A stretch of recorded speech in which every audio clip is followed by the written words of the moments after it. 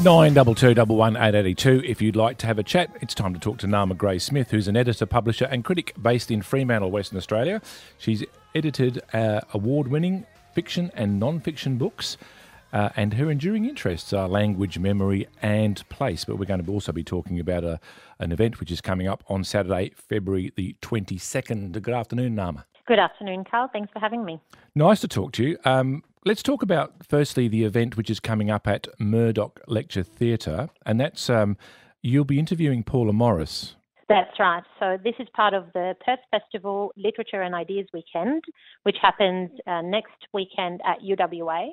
And I'll be interviewing critically acclaimed author Paula Morris, who is coming from New Zealand.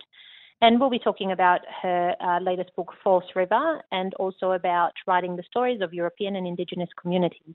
So I noticed that in your bio, if I can put it that way, that your enduring interests are language, memory and place, which sort of fits into writing stories about Europeans and Indigenous communities. Is your area of publishing and editing and being a critic been around that sort of area of interest? It's certainly, these are my, real passions that I read, you could say, very widely around. And that's why, yes, I feel excited to be talking to Paula Morris about those topics. But as an editor, you actually edit quite widely in other areas as well. And Fremantle Press specialises in publishing the work of Western Australian writers. In particular new and emerging, and so you end up working on different topics and different authors, and it's all part of the love of books.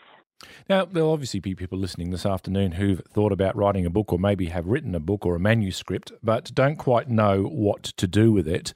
What would be the usual process if you had a manuscript or a book that you wanted to have someone consider publishing? Yes, so some publishers, including Fremantle Press, accept unsolicited manuscripts. Unsolicited means they're not coming through an agent, they're coming through from the writer themselves. And so the best thing to do is visit the website of the publisher. In this case, for example, you can visit the website of Fremantle Press and click on submissions. And there you find all the guidelines for submitting in different genres. So, we accept fiction, non-fiction, poetry, young adult writing. And so the key, I would say, the key advice for writers is to look for the publisher that suits their work. I guess if you're a West Australian publisher and you're maybe even writing fiction which has a base in Western Australia or non-fiction about things in Western Australia, that Fremantle Press would be up there as one of the go-to publishers. Yes, absolutely. And in fact, at the moment, we also have the 2020 City of Fremantle Hungerford Award is open. And so you can submit a manuscript in any of those areas, adult fiction, narrative non-fiction or young adult fiction. And the winner receives a cash prize of $15,000 and a publishing contract with Fremantle Press. So there are great opportunities out there for new and emerging writers in WA. So how does the process of editing work? So you've been an editor, someone submits a manuscript and you want to edit that. How do you work with the author to make sure that you don't edit things which are critical to the essence of the novel or the book? Yes, that's an excellent question, Carl. And so I'll just answer. There's two parts to that question. The first is when the submission is received. We receive, in fact, hundreds of submissions a year. I think last year was about 700. All of them are read and assessed. Every single one is read and assessed. And then the ones that are selected and offered a publishing contract, once that contract is signed and we begin the editing process, it really is about forming a strong editorial relationship between the author and the editor. As an editor, you must never forget that this is the writer's work, not yours. And you are really there to ask insightful questions that come from someone who's read the work very closely. So you need to love reading and rereading and rereading. I guess more people would not get selected to have their submission edited than actually get selected. So how's the feedback work for people whose manuscript or book doesn't quite come up to what Fremantle Press want? Do you give them any feedback or anything that may help them rework it or come back with something else?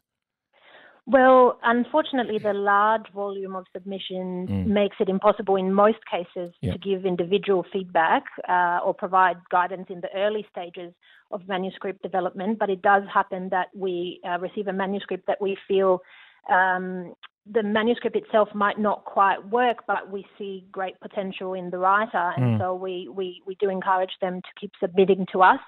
And to continue working as a writer or working on their craft. Yeah, I guess it's an enormous task to write a book, and then I guess that many people who are probably famous authors now spend a lot of time having their original manuscripts rejected and have had to go back time and time again until they found that the formula that works for them. Yeah, absolutely. That's right. And I think it's also important to remember that it's not just about, is this a good manuscript? It's also about, is this manuscript a good fit with this publishing house? And so I think before you submit to any publisher, it's a good idea to look at their work. What kind of books do they publish? If you write the best self-help book in the world, it still probably wouldn't be a good fit with Fremantle Press because we don't specialise in that area.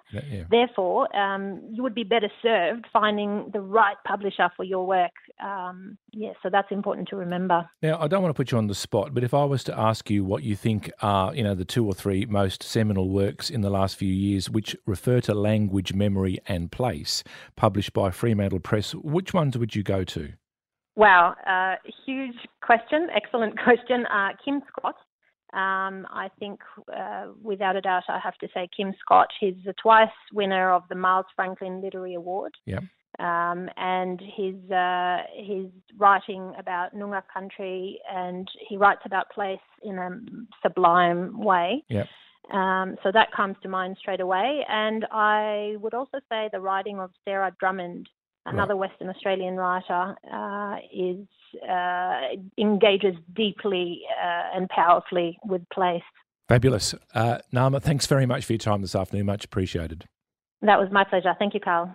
And if you're interested in reading about language, memory or place, I think we've heard from a critic, an editor and a publisher who has said that you should look for the works of Kim Scott and Sarah Drummond, who's a West Australian writer who write about Noongar country and other things.